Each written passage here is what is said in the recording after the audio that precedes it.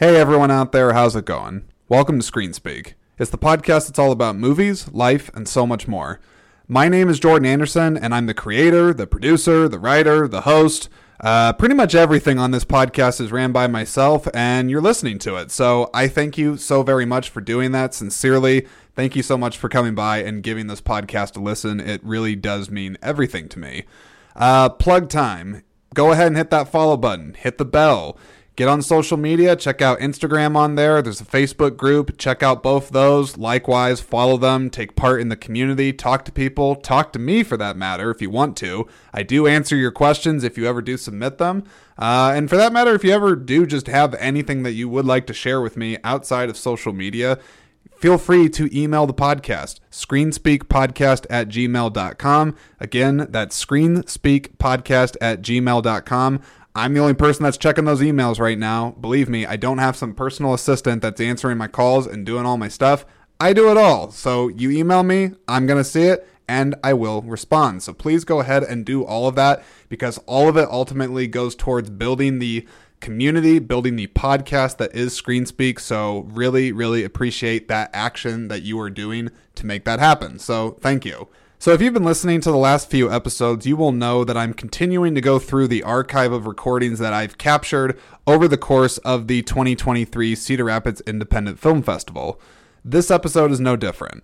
However, I do want to rest assured that there is new content coming, so I'm not just having the remainder of any new content coming out just be solely focused on Criff. I do have other stuff coming, which I did share in a recent post on Instagram and Facebook, so hey, looks like you got to go on there to see what those are all about. How you like that plug? How you like them apples? Horrible Matt Damon impression, but whatever, the show goes on. In this episode, I sit down and I talk with Nate Kaiser. He is a filmmaker, DP, producer, and a wrestler, all about his film The Way It Was, which was an official selection at the 2023 Cedar Rapids Independent Film Festival. So here's the synopsis about this movie so we all know what it's about. The Great Depression ravages the lives of those in the 1930s. Tough times, right?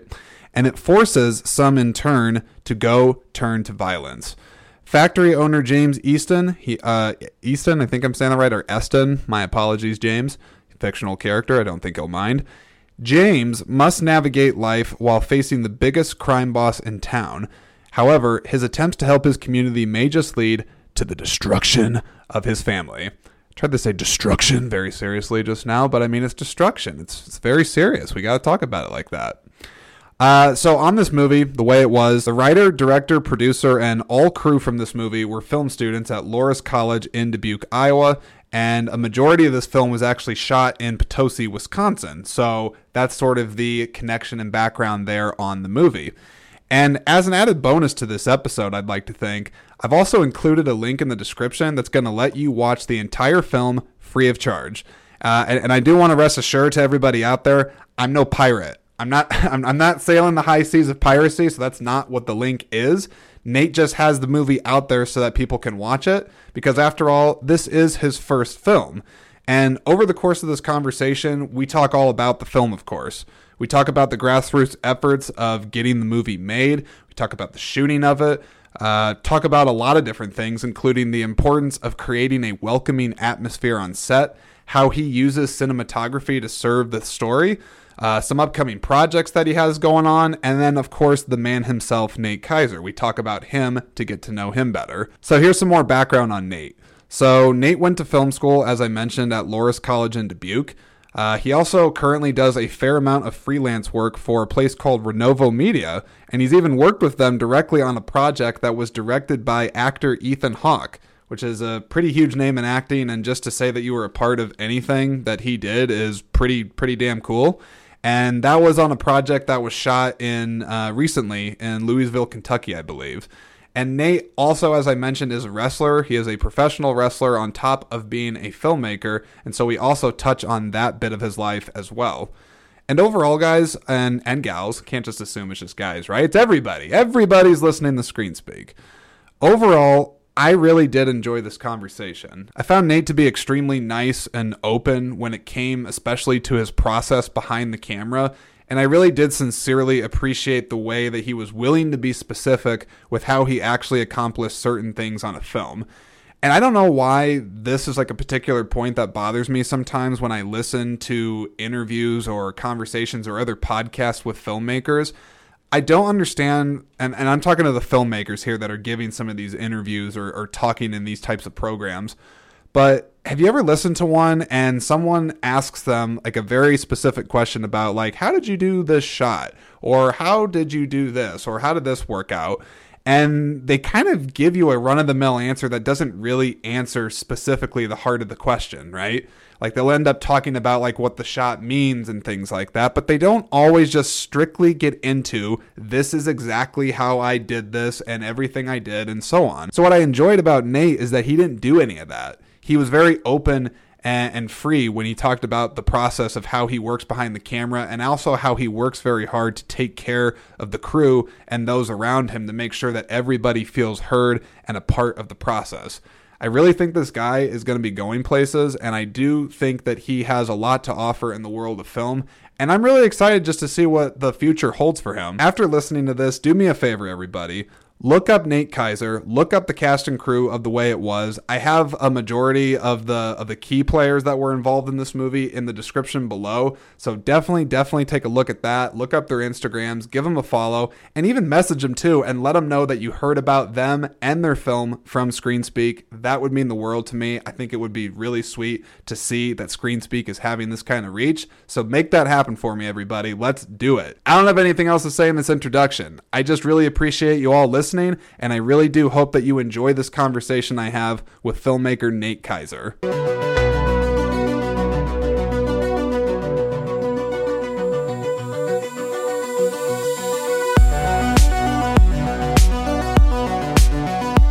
Yeah, and I appreciate actually having some lighting for this conversation because last night I was telling one of the volunteers of the festival that there was two German gentlemen.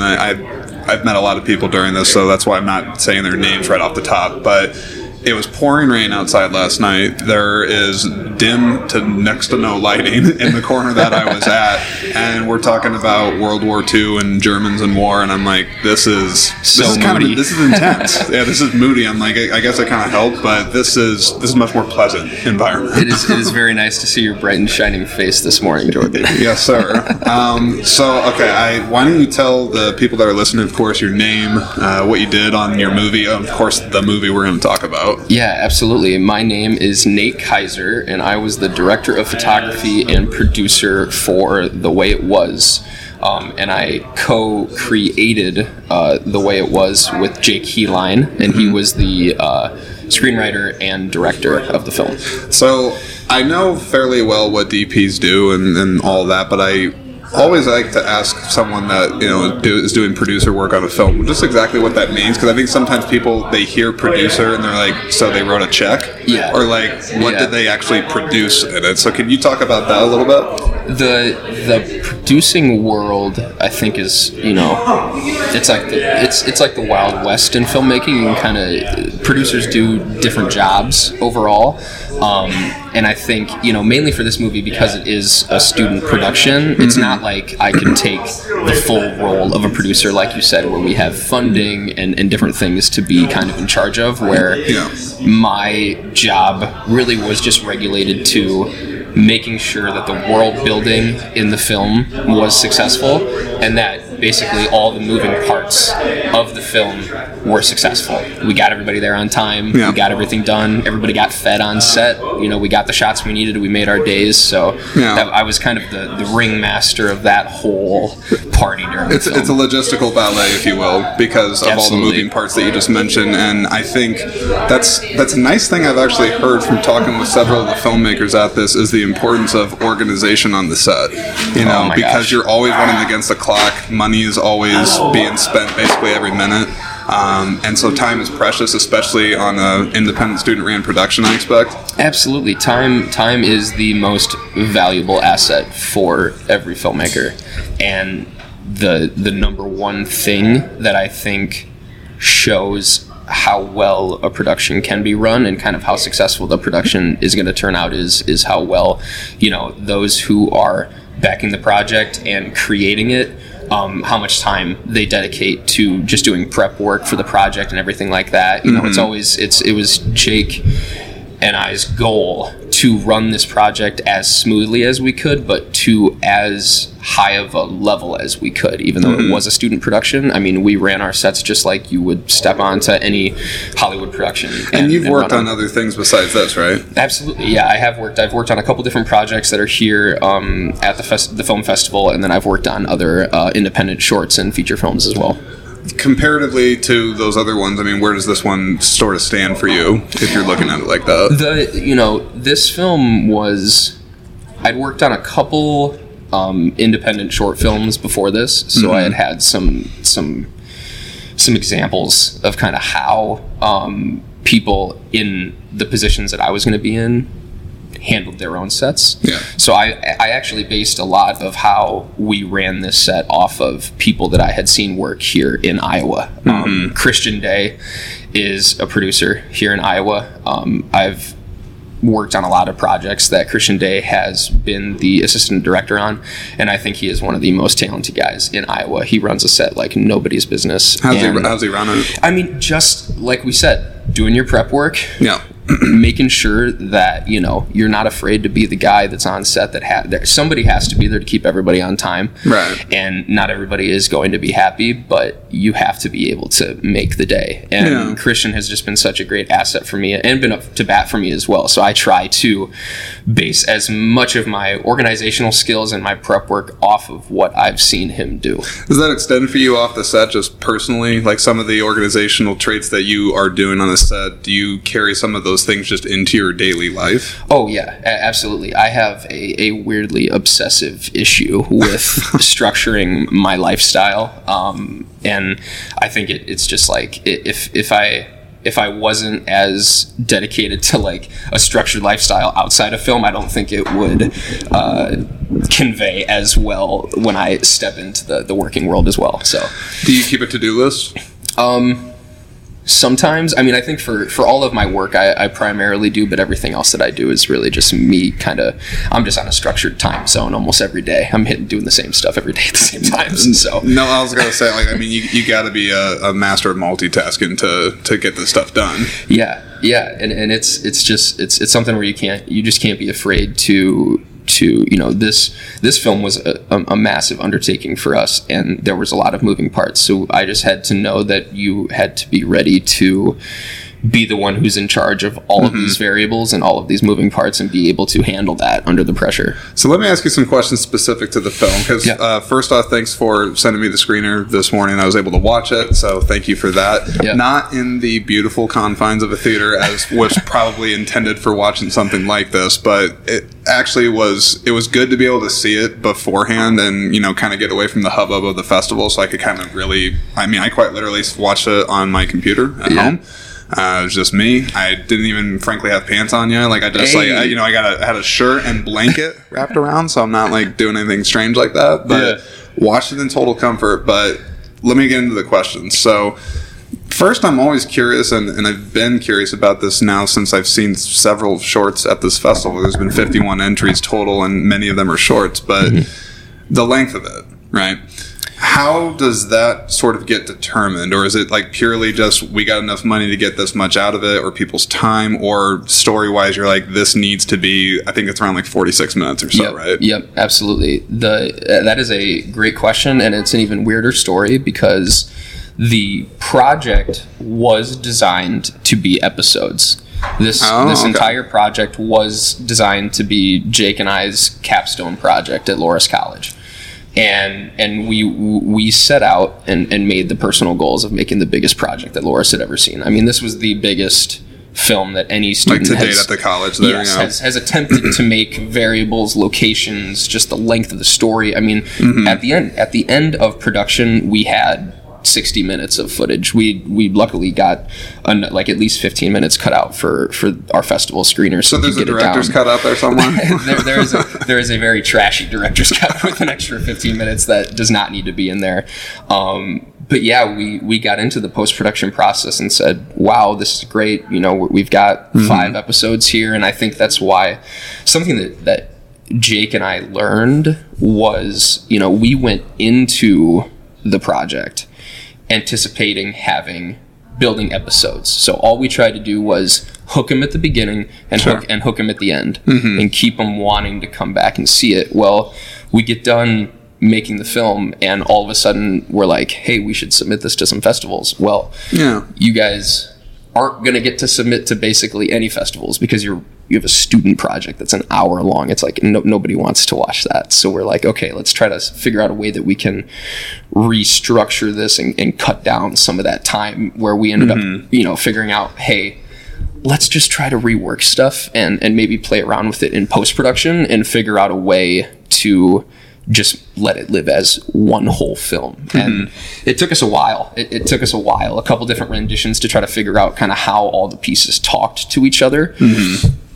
But, after all, I think I'm much happier with it being one structured film instead of being in episodes, for sure. I know for myself, I'm a movie person. That shouldn't be surprising, of course, because my podcast is centered around films, but I do appreciate short form content, TV shows and whatnot, for sure. But I agree with you that the length of something really can absolutely make a big difference on the viewer. I'm somebody that, TV shows, like, if it doesn't hook me after like the first couple episodes, I'm patient and like I know like I'll get there eventually. But I also don't really feel like I have time sometimes for that. And I like just the full kind of roller coaster that a feature can kind of put me into. And then, of course, the beautiful part is that it ends and I don't have to watch it for 9 seasons. Exactly. But let me ask you, so talking about the time period of this one, being around Prohibition era, 1930s, I want to say is when this is at. Where did that inspiration come from, or why the period setting? I became like the biggest fan of Peaky Blinders on Netflix, and that I did notice some of those hats are in there. that was the biggest inspiration for me. And I ended up just going to Jake and being like, hey, I know how to use a camera. I know how to light. You know how to write. You know how to direct. Let's not beat around the bush and try to do jobs that we don't know how to do. Let's just work together. There's duos of guys. Let's just figure out a way that we can make this work. And luckily enough, we fell in love with the process of working together. And, we're hoping to work on our next film coming up. But in the infant stages, it definitely felt like way too much of like just a straight homage to like Peaky Blinders, and a testament to Jake knowing and like being, hey, I think we need to take the story and put it in a different place and maybe make this more of like a family driven type thing, and just let the world kind of function, and let some of the things that are some of these different locations we go to, instead of like having the entire backbone of the film be built off of like action and violence. It's just meant to be there to keep you paying attention. It's just meant to show that like, hey, this violence and these guys did just come out of anywhere, and they could just show up whenever. So I think that was something that Jake just brought to the table, was knowing that we needed to have that balance on family, community, the violence and everything within the story. Where was it shot at? So we primarily shot probably 80% of the film was shot in Potosi, Wisconsin. Okay. We had one scene that was shot in Benton, Illinois, and then we had 2 scenes, I believe, that were shot in Dubuque, Iowa. So we hit 3. We did the tri-state area, and that was one of my personal goals. Was I just wanted it to be a flex of shooting in 3 different states too. And where do you get all the wardrobe for something like this? We had all of the wardrobe came from Loris's theater. Jake was the president of the theater. He's been a theater head guy and done improv and done stand-up comedy, and we were really just looking for the most cost-effective way of getting this done, because at the end of the day too, it's student production. We didn't have $10,000 to throw at this thing. Do you mind me asking what the budget was for this? I mean, pretty much the budget was non-existent up until when we were like, okay, I knew that we were. I was going to have to personally just sink some cost into this to get it to where I felt comfortable enough, like having my name on it, Where was the money really spent at that you did put into it? Our money was primarily spent on the lenses that we rented to film it on, which was just some really super basic like cinema lenses, like consumer level cinema lenses, and for me, the biggest thing was taking care of my cast and crew. I run a very, very tight ship on set, and it's almost a mandatory that, like, you gotta have coffee, you gotta have food. If you don't have good food for people to fuel themselves during the day, you are not gonna get the best performances. You're not gonna get the best work out of the crew. Yeah. So it's if they have to show up at 6 a.m. for the shoot, but they can show up at 6 a.m. and have good food and good coffee and good vibes on set. That's the important thing. So that's where we dumped a lot of our money in, was just making sure everybody was happy. You know, those are leadership qualities, though, honestly, because I won't name specific names on, like, you know, past bosses I've had, or, you know, current ones and whatnot, but I've been fortunate that I've been under a boss where they said to me once, like, you know, yeah, on paper, like, you know, you report to me and stuff like that, but I work for you. And I was like, what are you talking about? You know what I mean? Yeah. And they just said, they're like, well, look, you're not going to deliver good work unless I'm taking care of you, and you're not going to want to work for me unless we have trust in each other and kind of see the same outlook on, or not outlook, but end goal for some of these things. Yeah. And it was really refreshing to hear this boss kind of, like, just put that in perspective, that, like, you know, leaders ultimately want to, you know, be proud of the people that are under them, and there's a symbiotic relationship, I think, that kind of forms with some of that. Yeah, absolutely. It's the, you know, undertaking making a film.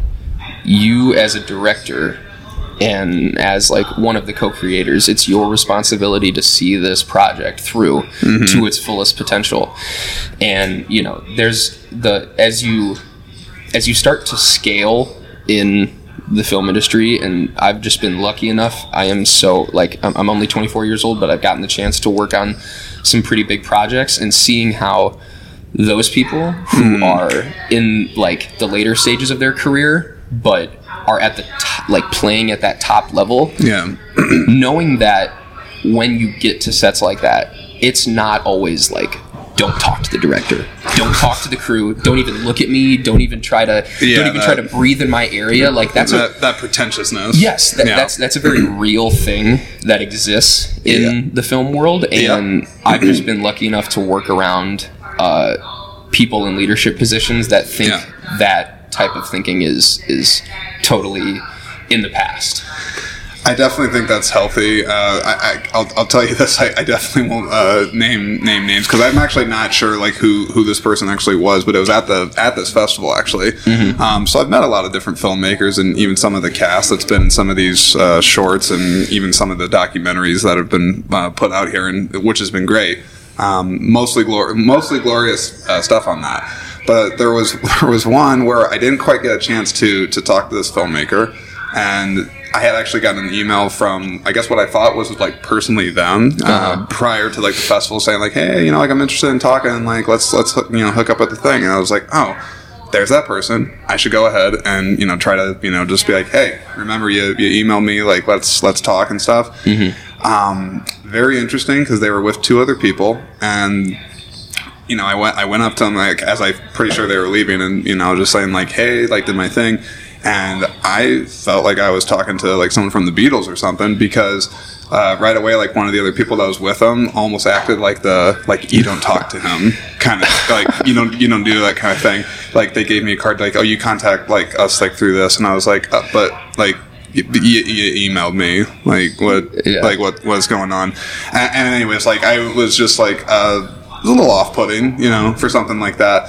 But that said, I think the majority of people would be inclined to agree with what you're saying, where you want a sense of collaboration and people that are enjoying their time together, and you want to feel that environment on the set, regardless of what the subject matter is, by the way. Exactly. It's one of those, you know, to me, it's just a non-negotiable on set. It's like, everybody, no matter the role, is such a valuable, important piece to this puzzle. Like, it's not, the actors can't just be good, the direction can't just be good, the cinematography can't just be good. They all have to work in coercion with one another. And if one of those is off beat, it is so clear to see it play out on film. That's why films are so hard to make, and especially a good film. Like, it's so hard and so rare because there are a million different variables that have to line up perfectly for it's a miracle anytime one really gets made, honestly. It is, absolutely. So I gotta ask some technical questions about this movie because there's definitely moments, of course, where there's action, and I really never, like, I guess not that I didn't appreciate action, because I'm actually always a person, especially when physical choreography and stunts are involved. I'm like, stunt people need an Oscar. Like, this is a category that goes largely unnoticed. That is the truth. But looking at it from such a small production like this, figuring out how you're able to pull off, believable gun shootouts, some of the effects with that. Of course, there was a couple uses where, someone's head gets blown off and, like, some of the blood splatter, like, goes on camera. Yep. Talk me through some of those just decisions on kind of how you're able to do that, and then even be specific if you could, and talk about, like, what programs did you guys use to pull that off? Yeah. Being the cinematographer for the piece, it was my job to take the script that Jake has written, take his story, and figure out how to best visually tell the emotions that we're trying to get in the scene. So it's the actor's job to convey those emotions. But so many people look over the fact that camera can be doing something to help emphasize that emotion. So for us, it was something where when we approached it, I personally, like, when you go to make a film, I think it's always best to set rules for yourself, because if you don't have rules, all of a sudden it's just an ocean. You're just looking at the ocean.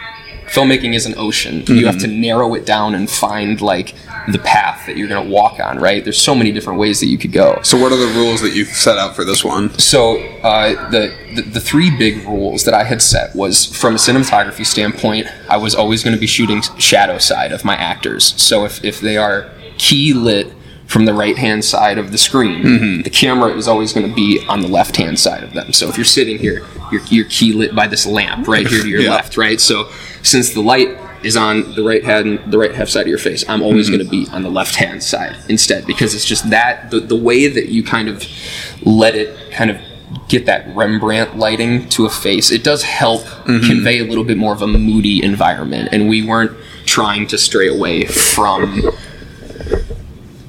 putting people in those emotional moments of the film. So making sure that we shot shadow side was very important.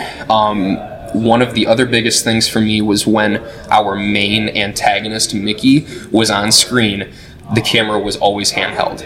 Okay. When Mickey isn't in the scene, the camera's locked off. But when the bad guys enter the scene, the camera goes handheld. Now, why that choice? I mean, what does that do? The purpose of doing that is to take you from this stagnant storytelling perspective, kind of this wider view as we're watching this family drama unfold, and then pushing you right next to the characters, putting you in that environment. And I just think the handheld feeling of that adds a level of tension, and it adds a level of rawness to that scene. And basically, the only time Mickey was going to be on screen was when some kind of action was happening, so it was also easier for me just to be floating around with the camera if it was handheld. But Makes sense. It's just little tiny things that some of the viewers would never even realize, but subliminally, it's totally affecting you. Yeah. I admit I enjoyed the action. I mean, those are probably my most enjoyable parts of the movie, because I think where the short was effective at the most is when it kind of got down to its core of just, there's this gangster in town who basically is a controlling dick and is not letting anybody encroach on his turf, but even like no one even like practically wants to work with this guy because he's terrible. And it's basically like the townspeople going like, okay, we can't do this, like literally like we got to do something, and if that means one of us gets shot, then one of us gets shot. So I did enjoy that. Like all the townspeople are just like, you get like the bartender. There's banker guy, you know, they're just like, okay, like we'll go ahead and just go find this guy's house and take him down. Yep. So that was definitely interesting. I also enjoyed the vehicles as well, because obviously they're real. That's not computers. Yep. Where'd you get the cars? Now, obviously, 2 of the cars are not 1930s cars. I mean, I wouldn't know for sure, because like I'm not like that person that's like, that's a 1930s Oldsmobile Chevy. Like, no, I don't know. You are the perfect set of eyes for this movie then, because obviously, like, being a student production, we didn't have a large budget. Some things are only as obtainable as what you can kind of people will offer to do, like just out of their own pocket. Right. We were lucky enough that the city of Potosi all of a sudden became the #1 place to shoot a movie, and our movie, because they had every location and every person and every car that I needed. Every car came from Potosi. It was like the entire community of Potosi, Wisconsin said, "You want to make this movie? Well, we're going to make sure you make this movie." Talk about that too, because that is interesting, because so often I think we forget that where a film is shot, apart from its emphasis on the story, you're setting up shop in a community. Absolutely. And oftentimes I'm sure these community people, they're like, we have no idea who these people are. They're making some film. Like, what is that going to be like? For this being our first film, I don't know if we really did it the correct way, but that was a personal goal for myself was, hey, we're going to have to live in this town for a while. These people need to like us. We need to make sure that we're taking care of their space and that we're respecting it. And we're trying to tell a story and not tell like a story we're not just trying to come in and shoot some topical movie and just use the buildings and hop out of it. We're trying to help, like the story isn't set in Potosi, but we're using the character and the buildings in that town to help tell our own stories. So, it was a big deal to me to find people who wanted to see the movie succeed as much as we wanted it to succeed. And it's a hilarious story, because in the spring of my junior year at Loras, I had pitched the project to Jake. He said, okay, let's game, we'll do it, I'll write it, you shoot it, and we'll do it. Sure. I said, okay, well, we need to figure out a place we're going to shoot this. We needed places close enough to Dubuque that, because Loras is in Dubuque, we needed places close enough that we could commute to, but it's not like we couldn't be making hour drives for production, right? It was a thing where we were all students. It had to be a weekend warrior type thing, and we had to knock it out.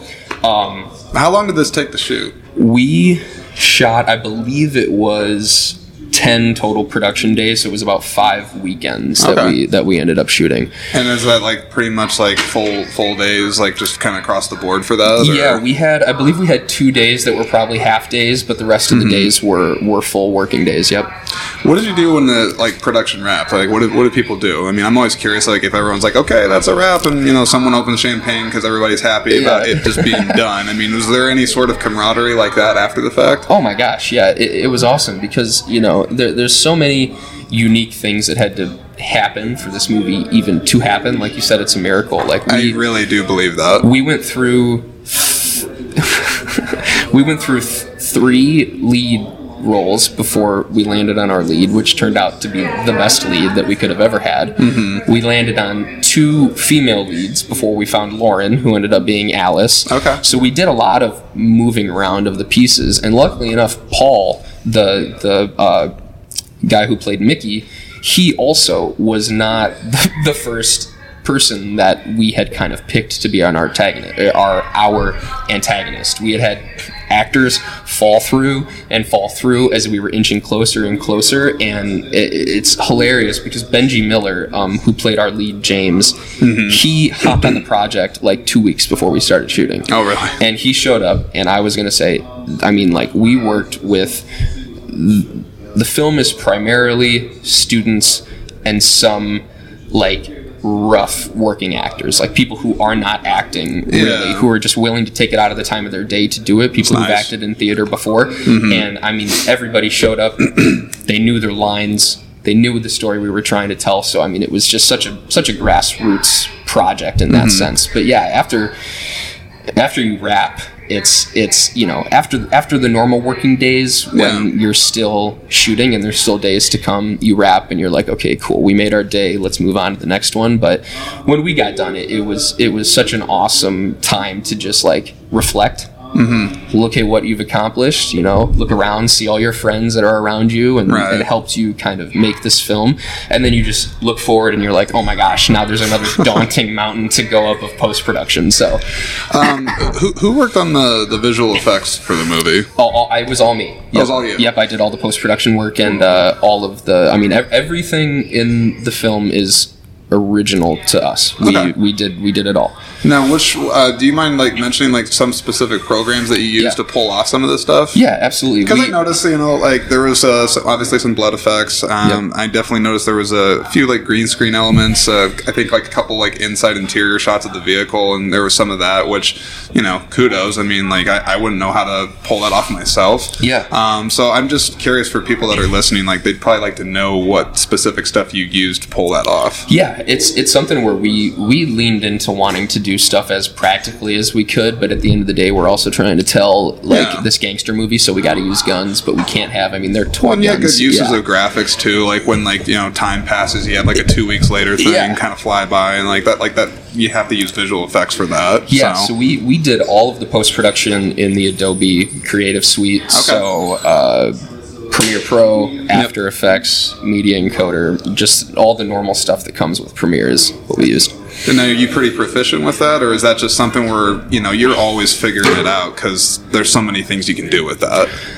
I've just been forced to be the one to have to do my own editing, just while I was in college and kind of getting my feet wet. You're a one-man band most of the time, so I just had to figure it out, and it's one of those things where I know and Jake knows what we want and the emotional beats that need to be happening, and when you go into it and you shoot it, I already have the eye for knowing when I want to be cutting around the scene, so it's just easier if we end up editing it ourselves. So I want to talk about you. Yeah. Talk about this movie and whatnot, which I actually enjoy you being very specific about some of these things that happen on there because I think it's interesting. But I want to talk about you. Where are you from? We'll start with that.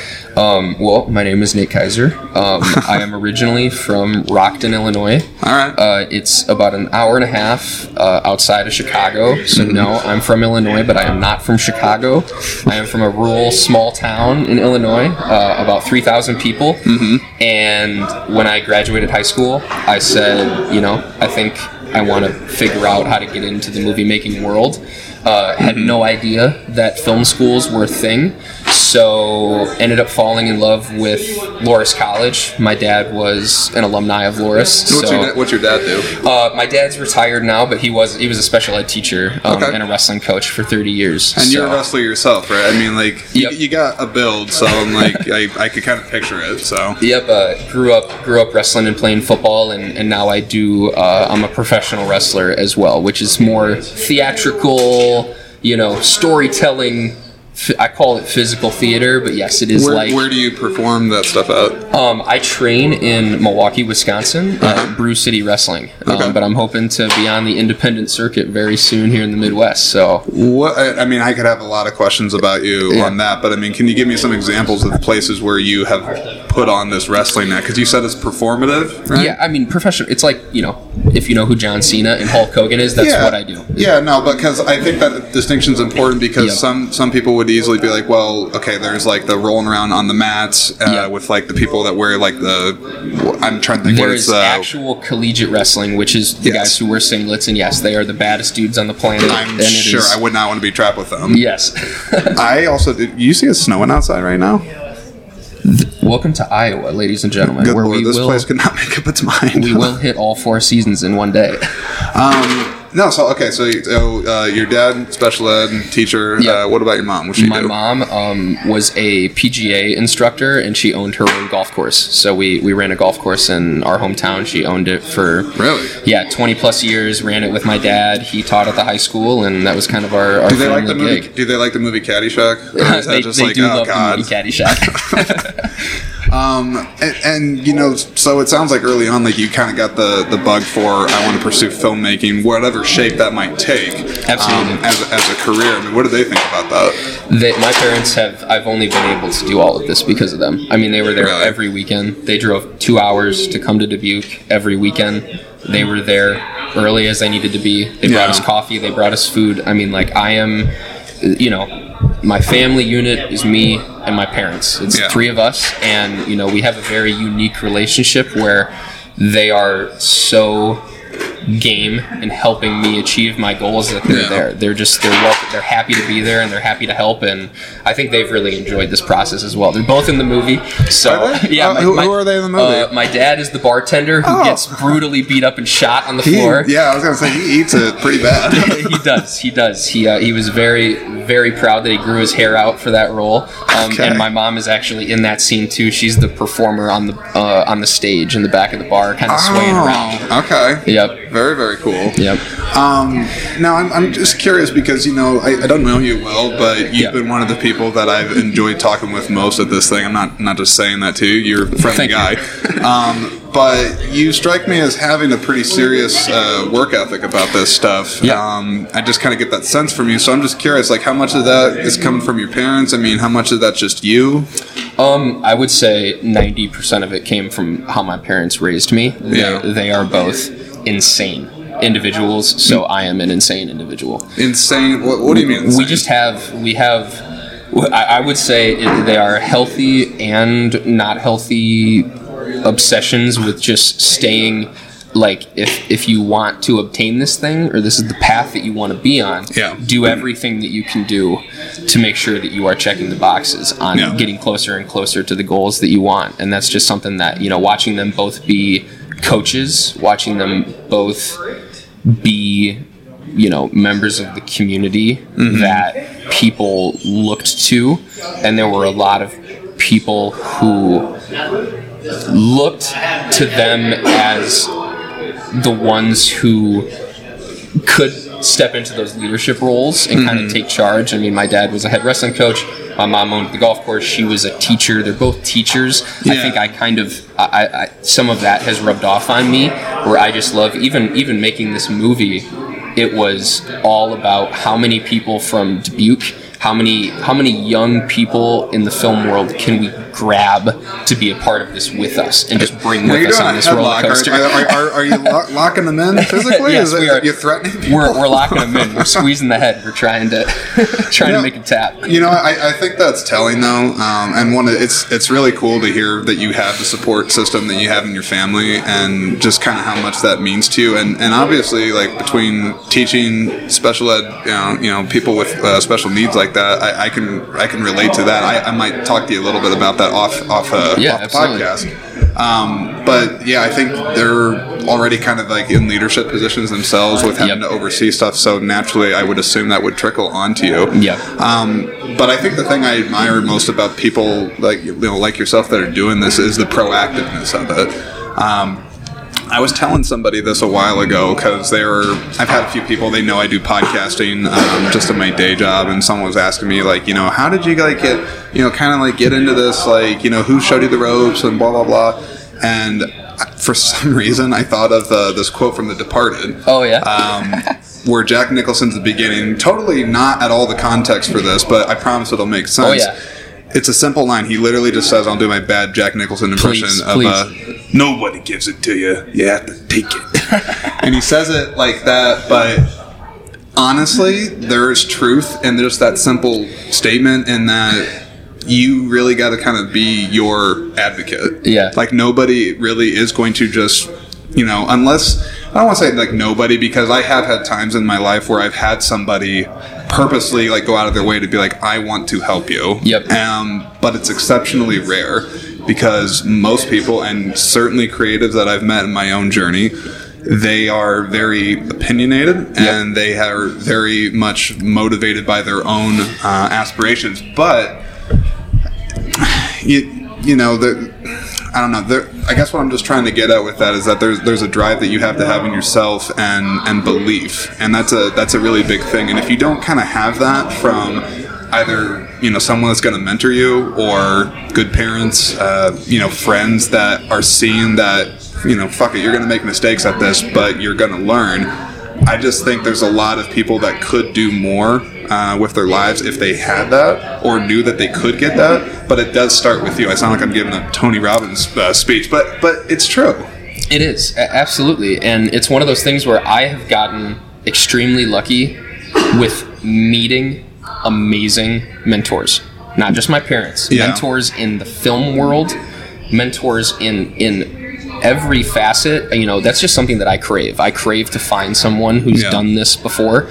I crave to find someone who is willing to help me figure out how to do this. Yeah. And luckily enough, I've just met about 5 or 6 people who are willing to go up to bat for me for about anything. So it's just like, I think there's also that feeling of wanting to like give back, that kind of thing, and bring along, you know, for us it was a student thing. So it was just like, how many of our peers can we, you know, bring on this thing with us and bring on this roller coaster. So what's coming next for you? Right now, that is a great question.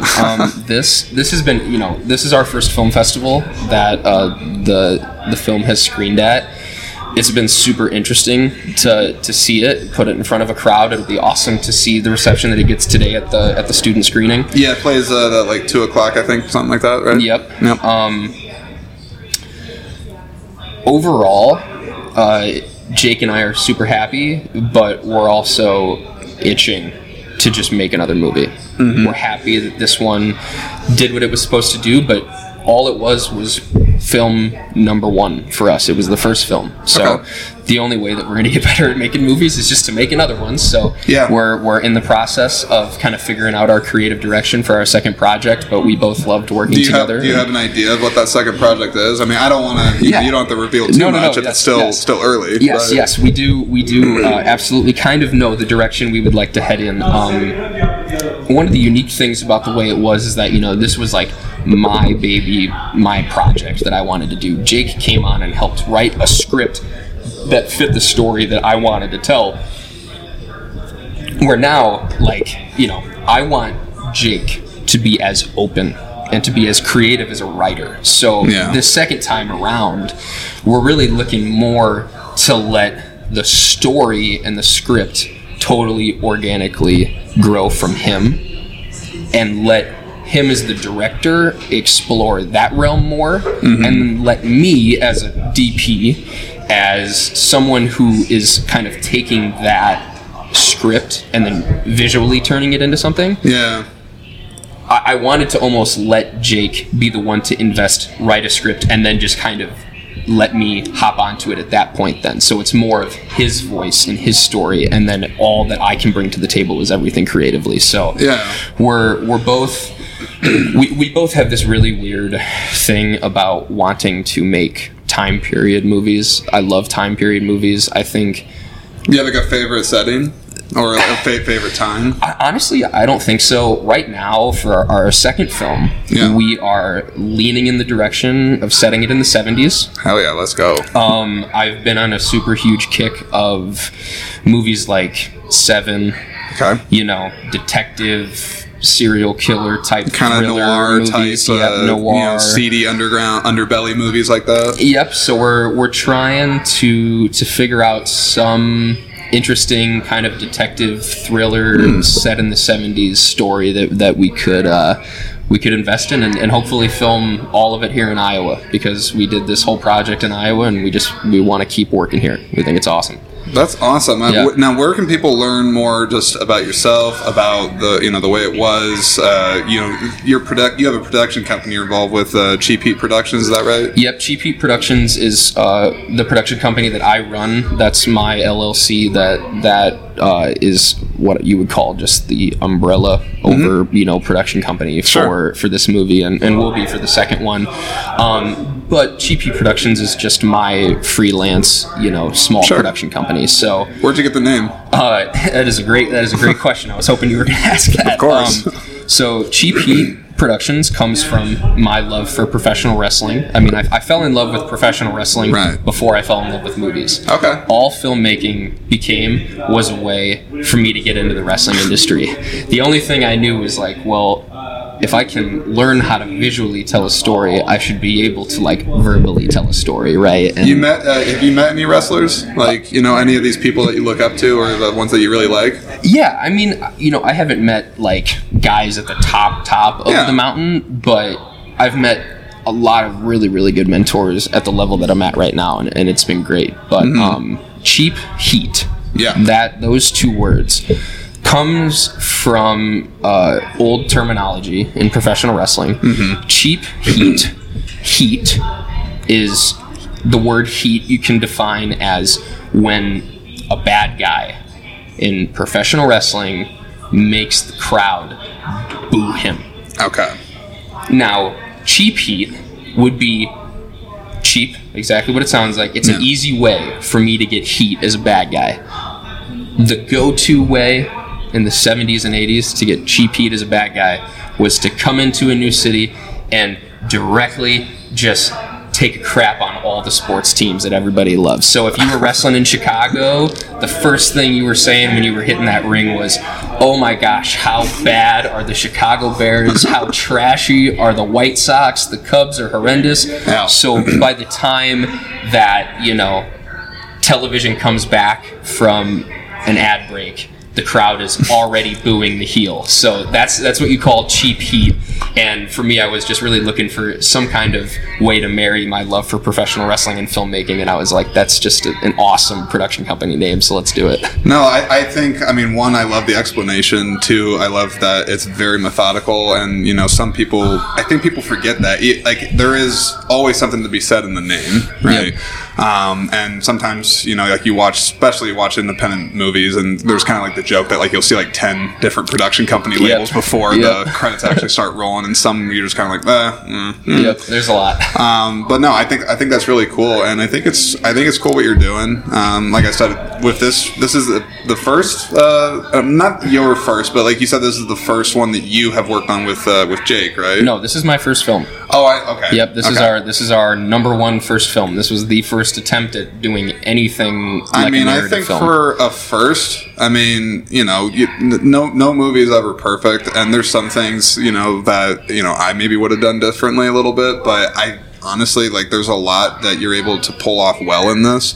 And I think a lot of that is just from your guys' determination and wanting to tell an entertaining story. And I was entertained, not just saying that. So, well, that's good. We appreciate that. Yeah. No, I'd love to be able to connect with you guys down the road whenever you guys have another project kind of lined up and stuff. That's part of the joys of this festival, is getting to meet people like yourself and understanding that we're not alone in this. I think it's definitely a big thing. Yeah, absolutely. And it's something where, Jake especially wanted me to make sure that everybody knew, if there's anybody listening that was a part of the project, that he expresses the most gratitude for everyone, because this project would not have been possible without the help of so many awesome people in the Dubuque, Potosi, and Benton community. And I think it's a perfect example of what is obtainable as a student filmmaker in Iowa. And it really does show that, it doesn't take much to meet people in this state and to make good movies. And I think, just the biggest thing that confronts Iowa film right now is that everybody in Iowa is just spread out in Iowa. Yeah. And not everyone knows that everyone exists. And, figuring out a way that we can bring people together like that. There's a lot of really good companies that are doing that. Renovo Media in Clear Lake, they're a company that I've worked for. They were the company that helped me get booked on my first feature film. They are one of the best, along with Produce Iowa and everybody who just wants filmmakers in Iowa to know where they can get their hands on assets, where they can get their hands on funding, where they can rent gear, where they can meet actors, where they can learn about the industry. Well, just get jobs, it sounds like, too. It sounds like they put out, hey, we need people for this, and that. Yeah, and it's just one of those things where there are, so many good people here in Iowa, and I think, give it a couple years, but I do think that we're going to get to see some really cool films get made. Got to talk about this, and then I think we'll start wrapping this up here, because I don't want to take away your whole time at the festival. You're fine. Some of the cliche questions that you ask any person that loves movies, but just tell me some of your favorite movies, the ones that really hit you. Okay, so favorite director, Tarantino, by far. Favorite movie, Reservoir Dogs. Okay. Not going to change. It's my favorite movie. It impacted me the most. I watched it. I said, wow, this is different. Movies are different. Right now, I am on a massive Michael Mann kick. God, I love Michael Mann. I just watched the made-for-TV movie, The Jericho Mile, like this past week, and oh my gosh, if you haven't seen The Jericho Mile, I have not. Please go and watch it. When did he make that? I believe it was made in '79. Okay. It's my third favorite prison movie next to Shawshank and Green Mile, which I think are like a good prison movie.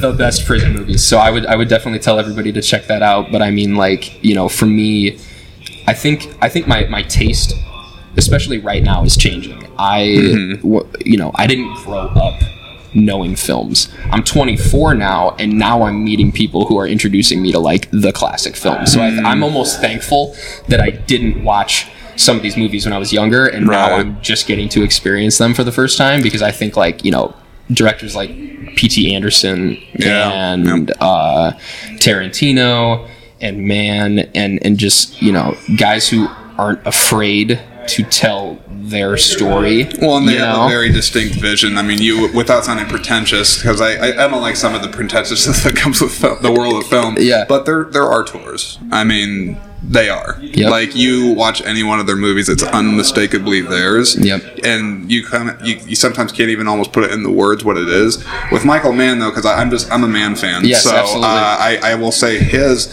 he has one of the most realistic sensibilities about himself as a filmmaker. Like so movies good. Like you know, Heat and Public Enemies, you know, even like Collateral, even the Miami Vice movie, which I'm not going to say it's not one of his greatest. Yep.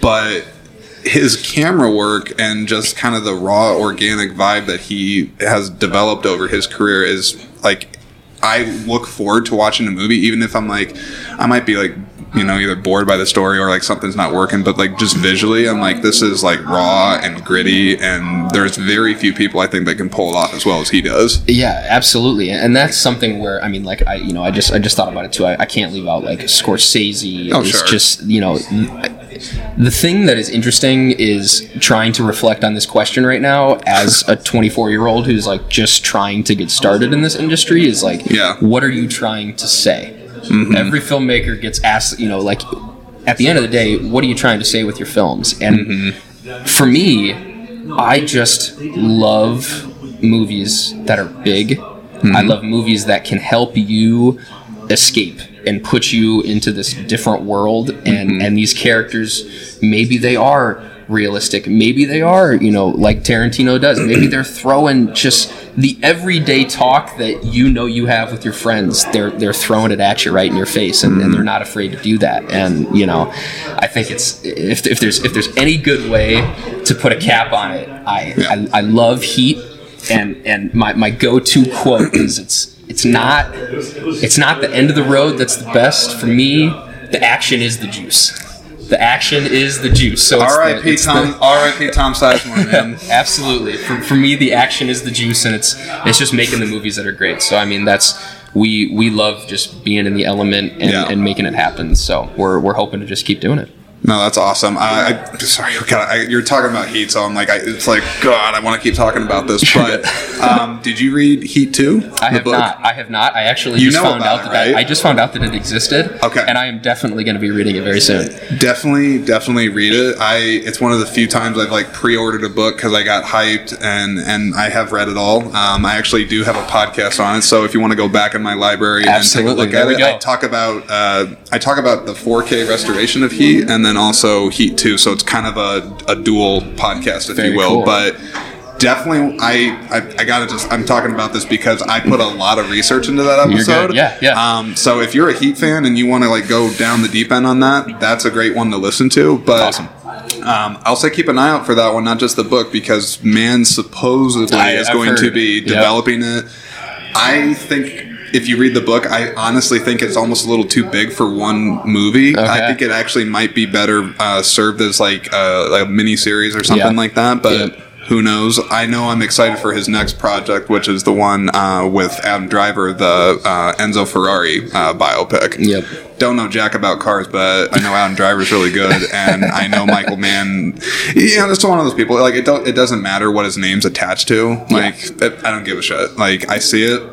I'm there. Exactly. But it's really been a pleasure talking with you, man. I've enjoyed this. Yeah, absolutely. This has been just a great experience for us, and we're happy that more people are going to get to see the movie and see what you can do here in Iowa as a filmmaker. Yes, absolutely. All right, well, on that note, I will end this and just say support Iowa-based films, honestly, because even for a guy like myself that's been a movie geek my whole life, the doors are opening, even at this festival, kind of figuring out the opportunities that I have been...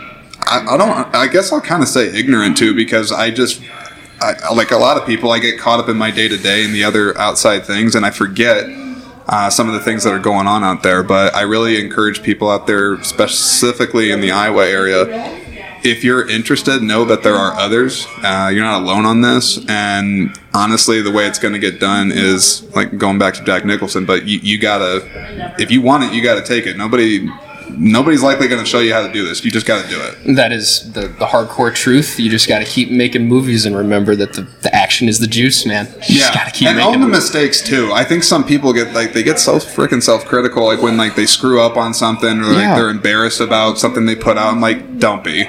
One of the best pieces of advice I was ever given as a young guy was, it's only weird if you make it weird. Yep. It's all about your perspective and how you kind of look at it, and you're growing, so the hell with it.